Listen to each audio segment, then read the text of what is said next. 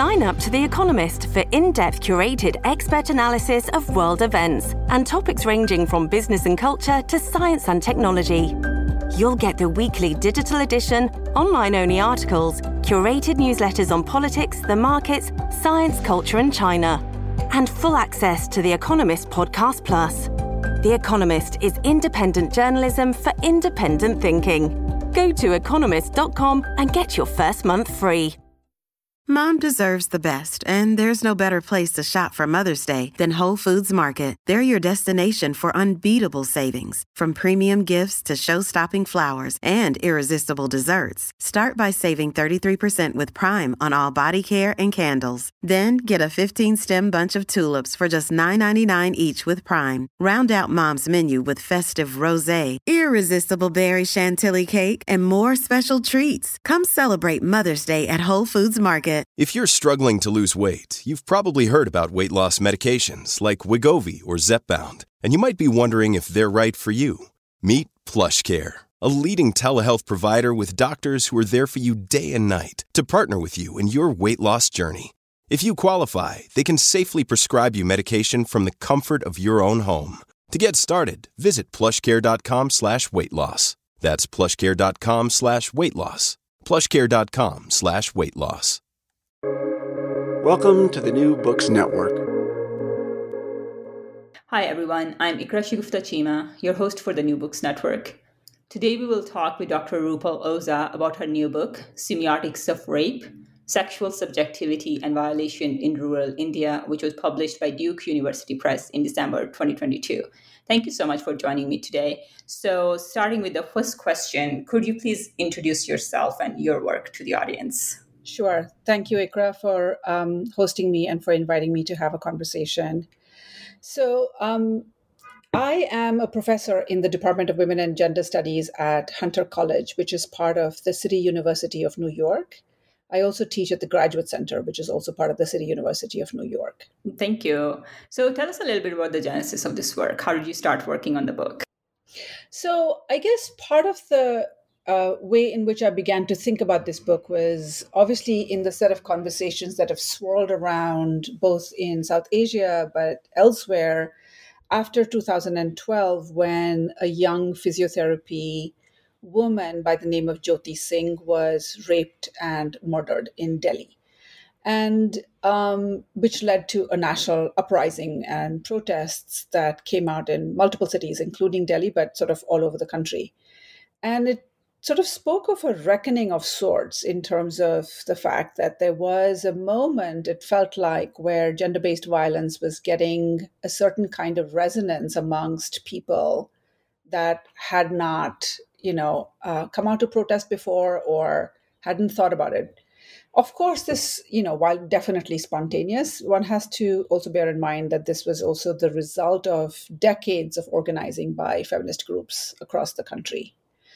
So not only was that something that was sort of in my mind and I was thinking about it, but I was also thinking and reading things that Dalit feminists and others were writing about the silences, which is that when Dalit women have been raped and murdered and killed, it has not sort of elicited the same degree of national outrage that Nirbhaya's case did. So that was part of sort of the things that were in my head. And some of the things that particularly sparked this was a case in a village called Bhagana, which I do write about in the book, which is in Haryana, where 4 Dalit women were gang raped and were found in Bhatinda railway station about several hours away in Punjab. So the protests and organizing that Dalit activists and lawyers, as well as civil rights groups and feminist groups and others began to organize around the case, revealed that the case was not only about sort of gang rape of these Dalit women by Jat men. Jat is the dominant caste in Haryana. That's an agricultural caste.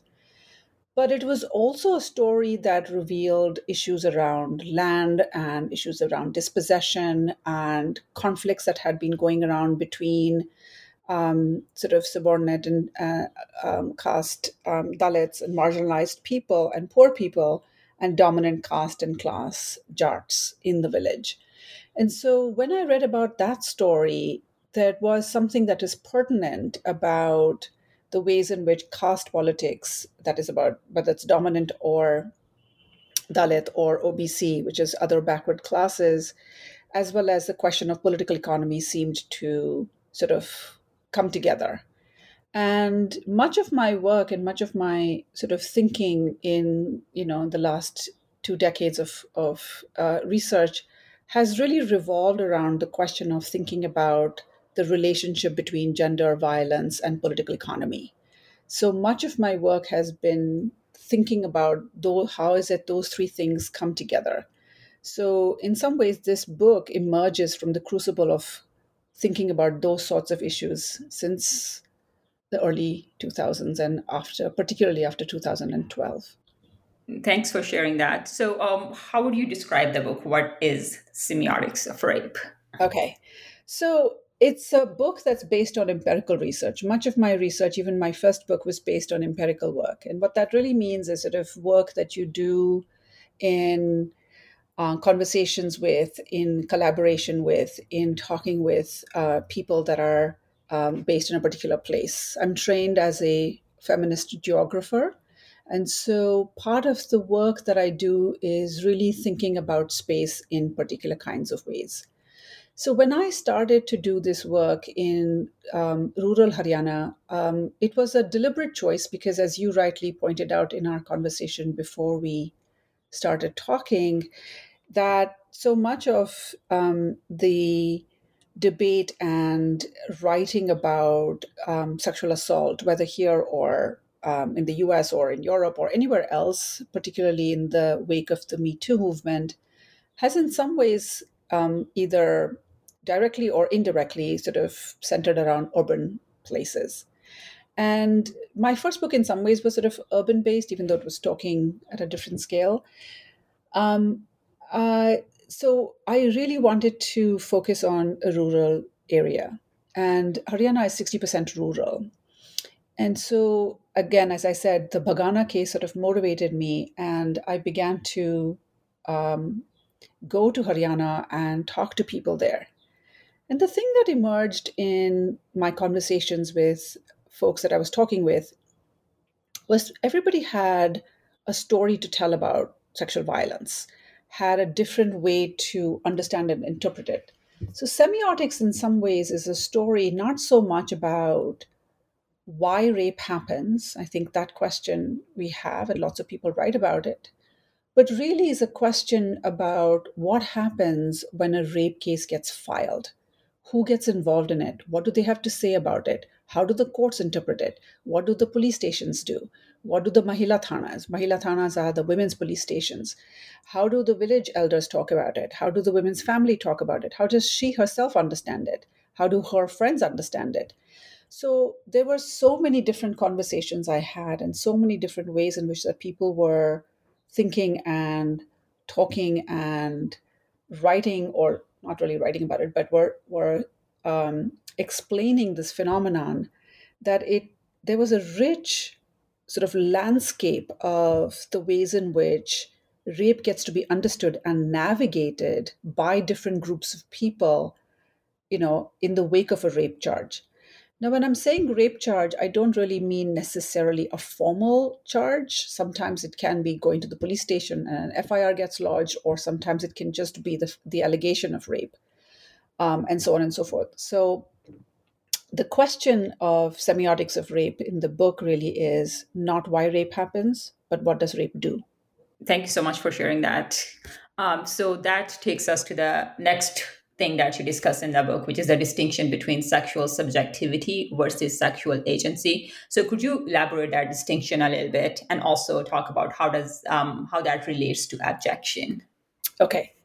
So one of the things that I write in the book is that I focus on sexual subjectivity by paying attention to how women navigate their cases. That is, the women who were victim survivors navigate their cases. And what is it that they have to say about the choices they make, and how they, at times, defy the abjection to which they are subject. Now, what do I mean by that? There is a distinction between sexual agency and sexual subjectivity, and I focus on the latter, which is sexual subjectivity. Sexual agency is evident in the fact that people make choices to have relationships with other people. Let me explain by a story of one of the characters I talk about in the first chapter, which is on consent. And this is a story of a young woman I call Kavita. And Kavita was in a relationship with Kavita is Dalit, and she is this is a story about Vinita, who is Dalit, and she's in a relationship with Pradeep, who is Jat. And Vinita gets into a relationship with Pradeep, with whom she's been having a relationship for the past 5 years. Now, it may not have been the most wise choice for the relationship or whatever else, but the fact is that she does get into this relationship with this person. Now, in Haryana as well as elsewhere, there are multiple cases filed by women who are filing cases against their former lovers because they have either the affair has been discovered or that the relationship has soured, or what is also often referred to as a breach of promise to marry. Now, in those relationships, which were the relationships breaks down, the relationship soured, there is a promise, etc. Sometimes they are between people of different caste, and very often, in some of these cases, is a dominant caste man who sort of, seduces or lures a subordinate caste woman. The issue is that in these cases, there is sexual agency, in that a person, this woman, is exercising some degree of choice in order to get into a relationship, even if that relationship may not be wise and may not, in fact, end up in the way that she may want it to, which is in a marriage, right? Sexual subjectivity is a different matter, and it's a matter in which we shift our attention to thinking really about how is it that women are thinking about their cases. And sometimes the kinds of choices they make perplex academics or activists or lawyers or people even fighting on their behalf. So let me give you a story of a young woman I call Komal.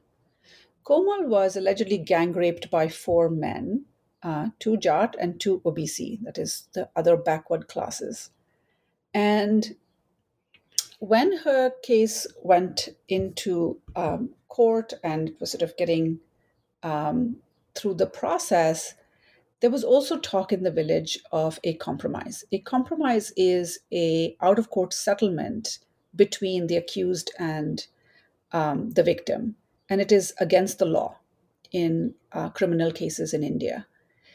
Komal insisted, when the compromise was being talked about in the village, that it is a good outcome, that she wanted this to happen. And I was concerned when I spoke to her that this was because of coercion, which is also quite common for subordinate castes because they depend on the dominant caste for livelihood. The ability to coerce them into compromising their case is quite common. So I was quite concerned that Komal's and her family were being coerced by the dominant castes to compromise their case, to sort of end it out of court. But she insisted that this was the outcome that she wanted, and she kept talking about it in that way. And so, in some ways, part of the story and the question that I'm asking really is, what did compromise allow Komal to recuperate, right? While the outcome of her case, and I'm reading from my book, while the outcome of her case is contrary to more conventional notions of justice that seek a guilty verdict and accountability through incarceration, and while the outcome was disappointing for activists who wanted to see whoever raped and beat Komal be convicted for the crimes against her, what can we understand about Komal's own insistence that the outcome was a good one? What can we learn by taking her claim seriously and not dismissing it as a mere misguided or simple product of fear and exhaustion? So, subjectivity to me is really a story about taking how is it that women think about their cases, what they have to say about them, and really listening to the ways in which they think about what the outcome is best, or the ways in which they think about um, what is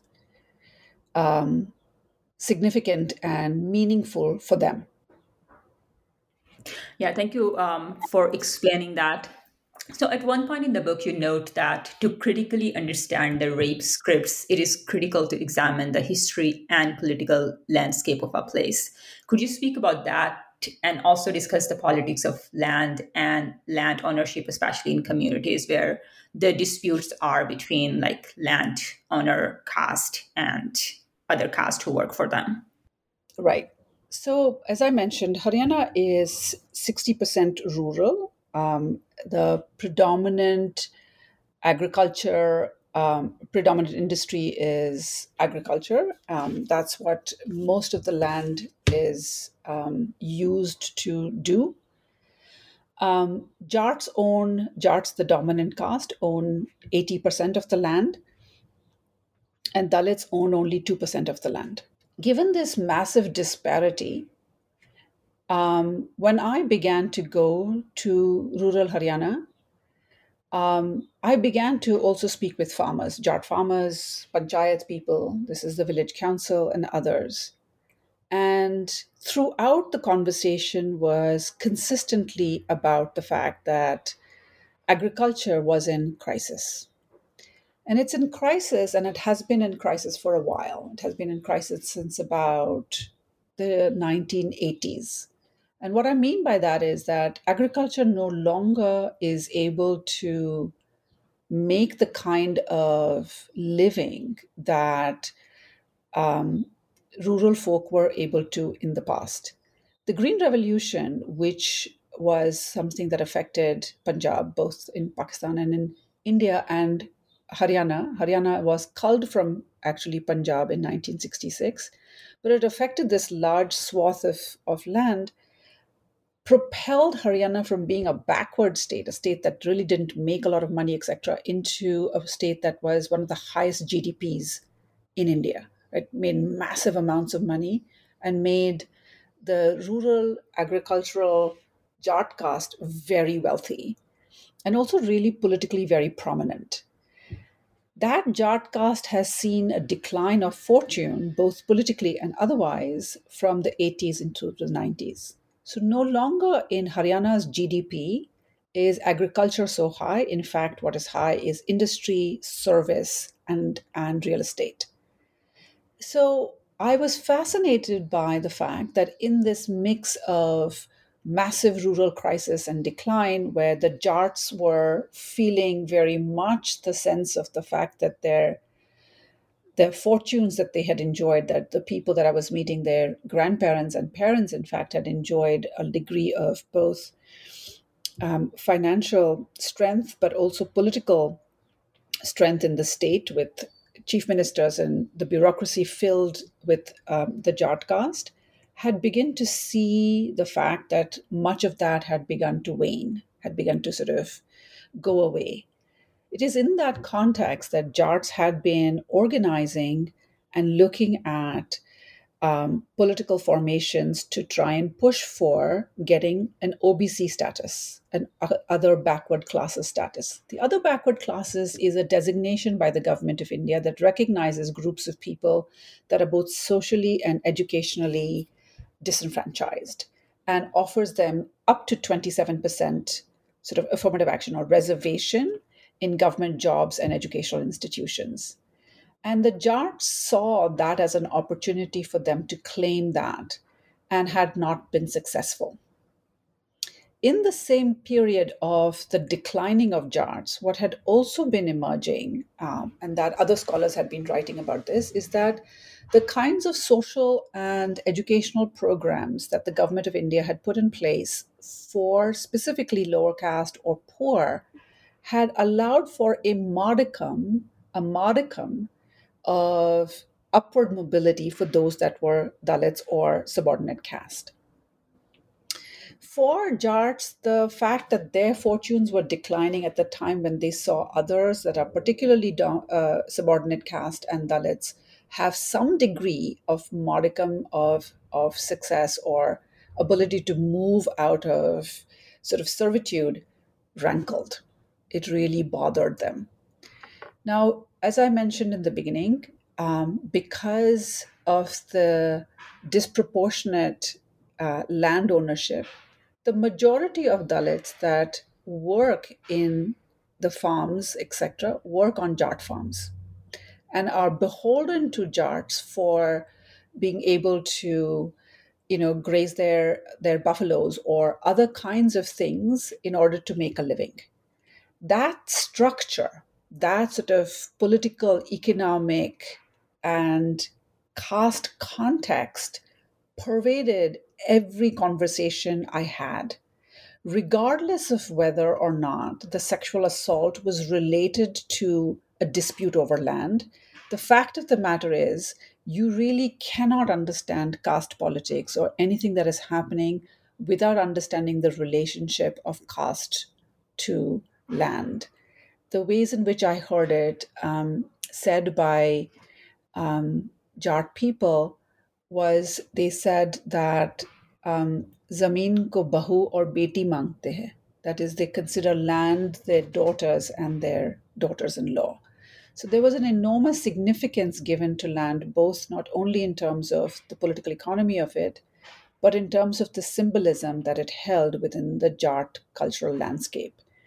And they were reluctant to ever let it go. So even when I spoke to young Jat boys who were looking for jobs elsewhere, preferably in a government institution, they were very clear that while they kept looking for jobs elsewhere, they would never give up their land. Yeah, definitely. Thanks a lot for explaining that and talking more about that. So, with the changes in women's sexual agency and increasing and changing conversations about consent, could you also comment on how the use, meaning, and significance of consent or mercy has changed? Again, so I talked about initially this case with a young woman I call Vinita, right? Which is about in the chapter which is called consent, and in this story, when I met with Vinita, um, you know, she talked about the fact that there was a rape case filed against her lover, et cetera, et cetera, right? And I can give you some more details about the case as we continue in our conversation. But one of the things that was apparent initially as I started this research, I began by talking with, I think he was the superintendent of the police or something, sort of high up anyway in the bureaucracy in one of the districts. And I remember going to his office. It was this huge office, and there were two or three air conditioners running, and a large desk, and a huge conference table, and a board with sort of crime statistics. And so, he was this very tall man, and I asked him about, and I explained who I was and that I was doing this research. And he said to me, he said, 90% pratishat rape cases farzi hain, which is 90% of rape cases are false. And that statistic did not necessarily surprise me, but it was remarkable to me that that story about the fact that most rape cases are false filters down to even the lowest ranking constable that I met at a Mahila Thana. And they all talked about it in this way. It's like, oh, they're all false. They're all filed by women who are irresponsible or having affairs, which is what we talked about in the difference between sexual agency and sexual subjectivity. These are all, filed by, when young women's affairs get discovered, they get filed, etc., etc. So this idea about the fact that rape cases were false kept coming back to me. And when I asked why they think it's false, is because the response they said was, apni marzi se ho raha hai. It's happening because of consent. And so the story of marzi kept emerging over and over and over again. And I began to understand marzi by the ways in which that they were using it, which is why the book was called Semiotics. is because the meaning of the word marzi is not about an autonomous human being giving consent or permission to somebody else. Marzi got perverted to mean corruption, bad girls, girls who are unruly, who are not sort of behaving themselves.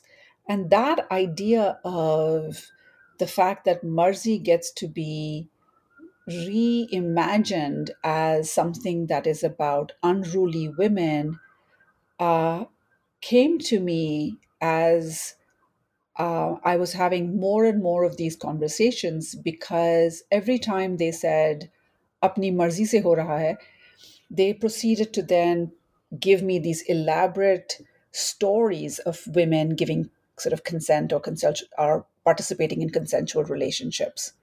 And so, in so many ways, thinking about consent also clarified for me that this book is about a story in which what I am seeking ultimately, I guess, is an understanding of the lack of personhood or humanity that is accorded to people, and women in particular. Yeah, definitely. I thought like this chapter was very compelling because it reminded me so much of the same kind of thing. This kind of becomes an over exercising or almost like misusing or abusing your right to consent in that cultural background, right? So where it's like अपनी मर्जियां कर लो और अपनी मर्जियां की हैं तो नतीजे भुगतो, those kinds of things like that are like very general part of regular conversations, I feel like, in this specific cultural context. Yeah, So and it yeah. gets used elsewhere as well, right? I mean, even after Nirbhaya, or even after any of the rape cases here, right? It's always this sort of victim blaming narrative Yeah. seems to circle around the fact that the reason something bad happened to this person is because they made a bad choice, right? And it's about their choices being bad rather than an understanding of larger structures or larger ways in which that nobody should be subject to harm. And the fact that you are not taking that seriously, in some ways, to me, was about a denial of humanity and personhood. Yeah, definitely. Exactly. So you also note that death makes the allegations of rape credible, which is, I think, very true. So I was wondering if you could comment on the significance of, the use of the word zindalash versus a murdalash in rape cases, because a lot of times, like they do end up in murders as well. Yeah. So let me actually begin and respond to that by talking about a recent case in a district in a neighboring state called Uttar Pradesh, which is a large state, a significant state, and um, in that district was a gang rape by the Thakurs of this young Dalit woman from a village called Hatras. And she succumbed and died from her injuries. This is 2 years ago. And the police took her body and cremated it in the middle of the night without the consent of the family. And the case became huge because a lot of people heard about it. Again, it mobilized civil rights groups and activists and others. And most recently, the men that were indicted on a lower charge than the one that is for murder. And I can look it up and tell you the exact charges, etc. But the significance of that story is that why is it that the police felt compelled to cremate her, right? And I guess that's what they do with the bodies, they cremate them. One of them, of course, is about the fact that there would be no evidence left. There was evidence collected, but there would be no evidence left. But I think the other part is that in the cases that I looked at in this chapter on death, which is the last chapter before I conclude the book, are two cases that I talk about in the book. One of a young woman I call Sheetal, and the other of a young woman I call Ladli. And in Sheetal's case, she was gang raped by 12 men, and ultimately 4 went to jail. But her father saw a video of her assault and consumed pesticide and killed himself. And one of the activists and other people that I spoke with about this case said, you know, that the way in which, one of the only ways in which that often subordinate class or caste people have in order to get them recognized by the courts is by compelling the court to and the state to recognize their injury, because the predominant mode of the court is to dismiss them and to not recognize the fact that they're worthy of restitution or they're worthy of not being harmed. Consequently, the tactic that they have to deploy is the fact that they don't cremate the body after the body has died in order to compel the state to pay attention to them. And so Sheetal's father's body was kept without the rituals of cremation and rituals of death in order to ensure that the case would be filed. Now, we want to think about how grotesque of a bargain that is, which is that for people who are subordinate, that the only way in which they can compel a state to accord them the very basic of rights is by withholding or not being allowed the most sort of basic and the most grief filled of rituals, which is to say goodbye to a loved one. And so part of the story about death is about thinking about that and what does that mean in terms of the fact that the state is compelled and that death is what that makes that happen. I do want to be clear, though, obviously not all cases where death happens is, where the state recognizes, nor do I mean to say that it's only in death can rape cases get recognized. Of course, all of those things happen. It's about actually the relationship between the two that I was exploring, partly because one of the first times I met a lawyer who was talking to me about one of these cases said to me, the case has become serious because of the death. And so part of that was to recognize that. But the other side of death, which is the question that you were asking, is that whether it is in the case of Nirbhaya, Jyoti Singh, and others, women who survive rape get to be understood as zinda lash. And this is a caricature and a nomenclature given to these women, because as if having been raped, you are sullied forever and therefore of no use to society. Therefore, you are a zombie and not worthy again of personhood, right? You're not worthy and accorded the fullness of humanity even when you have been harmed, partly only because the manner in which, the predominant manner in which that women get to be understood is by the fact that they can be transacted with in between men in order to form alliances or in order for, whatever else, for sort of a patriarchal exchange between men, and such that rape then sullies the sort of purity of women and therefore diminishes the value of her in that transaction. So the Zinda Lash is a framework that is, applied to women. In fact, the Indian government themselves referred to Nirbhaya before she died from her injuries as somebody who would become a Zinda Lash. Now, since then, of course, many feminists and people who are activists and others have critiqued that frame compellingly and argued about the fact that women obviously are not defined by their sexuality or their purity or any of those things, or in fact by the fact that they can be transacted with. And so the Zinda Lash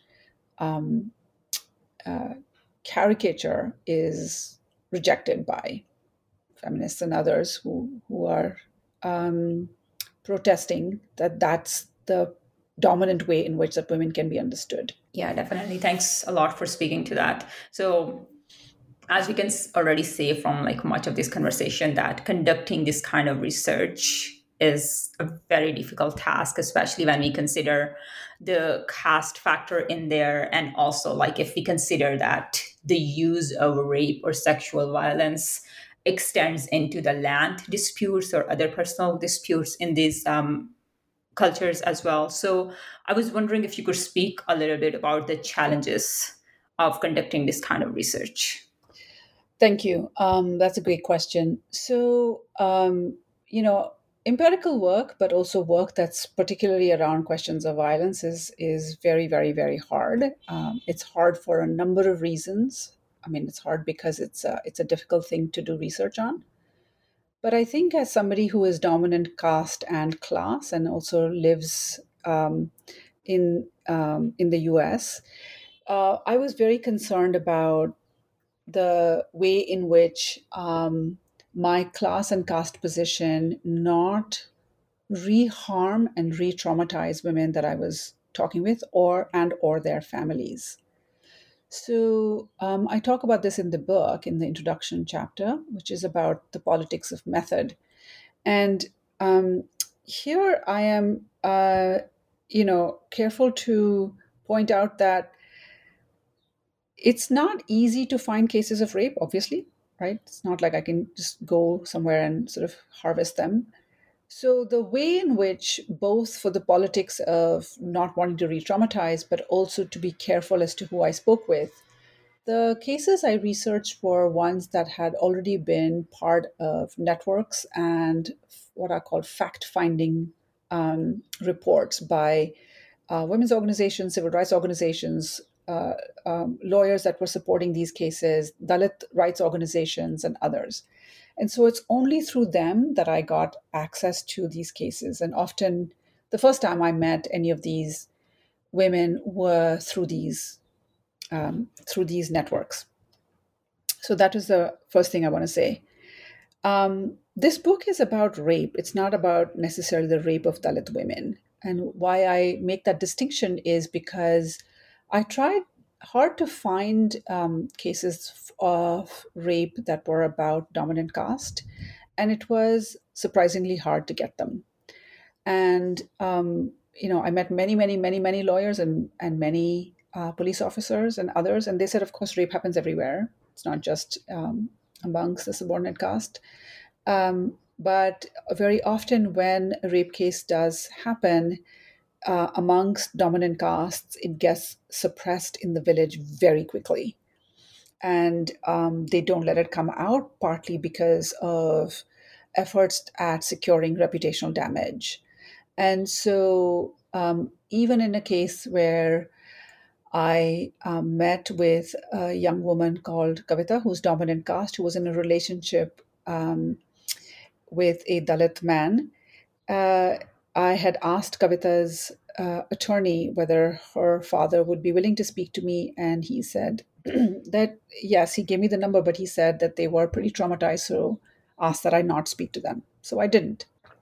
But because there was a great deal of organizing effort and efforts at getting justice for Dalits who have, as has been documented well in both fiction, journalism, prose, reports, and activism by lawyers and scholars and writers from the Dalit community, there has been an enormous effort to bring justice for them because they have often received obstruction and denial of justice at every step, starting from the police to the village officials or others. There has been a network created in order to bring justice for Dalit victims. Because of that network, there was much more casework available and people available to talk with, which is partly why some of the cases that I deal with happen to be all Dalit or OBC. Let me shift gears and also then talk a little bit about the politics of doing this work and writing about this as a dominant caste person, right? I think no matter who we are, right, as academics or filmmakers or journalists or students or activists or anyone, I think we're always implicated in a profound disparity in structures of power, no matter who they are. And part of the work that we do, again, as activists and artists and journalists and academics and whoever else, is an effort to mitigate harm. That's our effort. And I don't think any effort at trying to stop harm or trying to fight for justice really is ever pure or clean in some ways, I suppose, and never without conflict. At the same time, I think it is worth saying that particularly the North American academy has been filled with dominant caste people. And they fill the ranks of professors like I am and are hugely dominant within academic networks. And I think it is there is a reckoning that all of us have to face in terms of creating spaces and opening it up for Dalit academics and activists and students, and that needs to be done. Period. Point blank. And it needs to be done urgently in ways that creates openings and spaces. And that at times I think means that dominant caste people don't sit on panels and don't speak and, have to hold back. The last thing I'll say is I think part of this work also is really a effort at building solidarity. And I think of work on solidarity not so much as a agreement or as a way in which that I agree to a campaign, but I've thought about solidarity in my own work as well as in work with other activists that have taught me this, is about a commitment to struggle. And a commitment to struggle is not going to be easy or without conflict or without power differentials. So when I am doing this work or I'm working with activists and others that are Dalit or other castes, I think part of the effort really is about building solidarity with them and about figuring out how do I work in ways that remain conscious of these kinds of power differences at the same time as all of us are looking to bring justice, however and whatever that looks like. And I'll end with this, which is that the critiques that are generated by comrades and feminist friends or organizers that occupy different positions of power may generate what, somebody like Sarah Ahmad calls bad feelings, which she says, and I'm going to quote her here, are creative responses to histories that are unfinished. Thank you so much for speaking to that. So my last question is, how do you suggest academics and readers approach this book, or what research directions you recommend for readers, especially since this is a book that is specifically focused on rural India and we don't get to hear a lot about the rural parts of our communities? Thank you.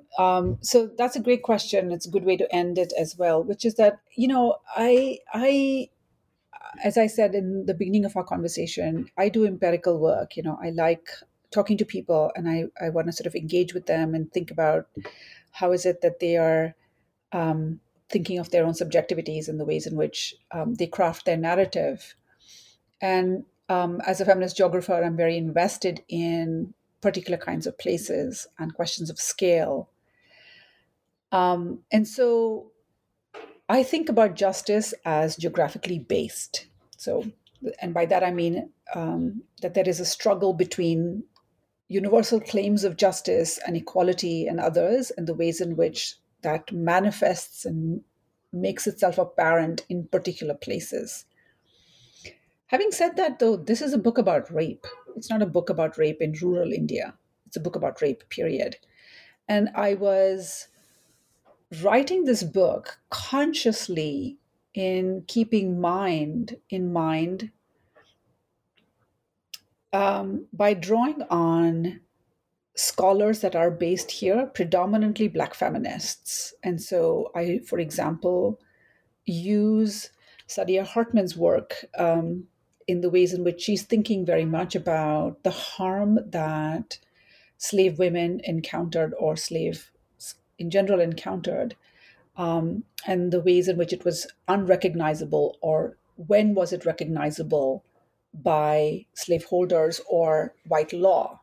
And my sense of using or making that connection between thinking about the harm to Dalit women and the ways in which Saidiya Hartman is talking about slavery and the harm done to slave bodies was not to think about a parallel between those two things. Obviously, these are very different things, but really about understanding how is it that people recuperate a sense of themselves and humanity and others under conditions of profound violence.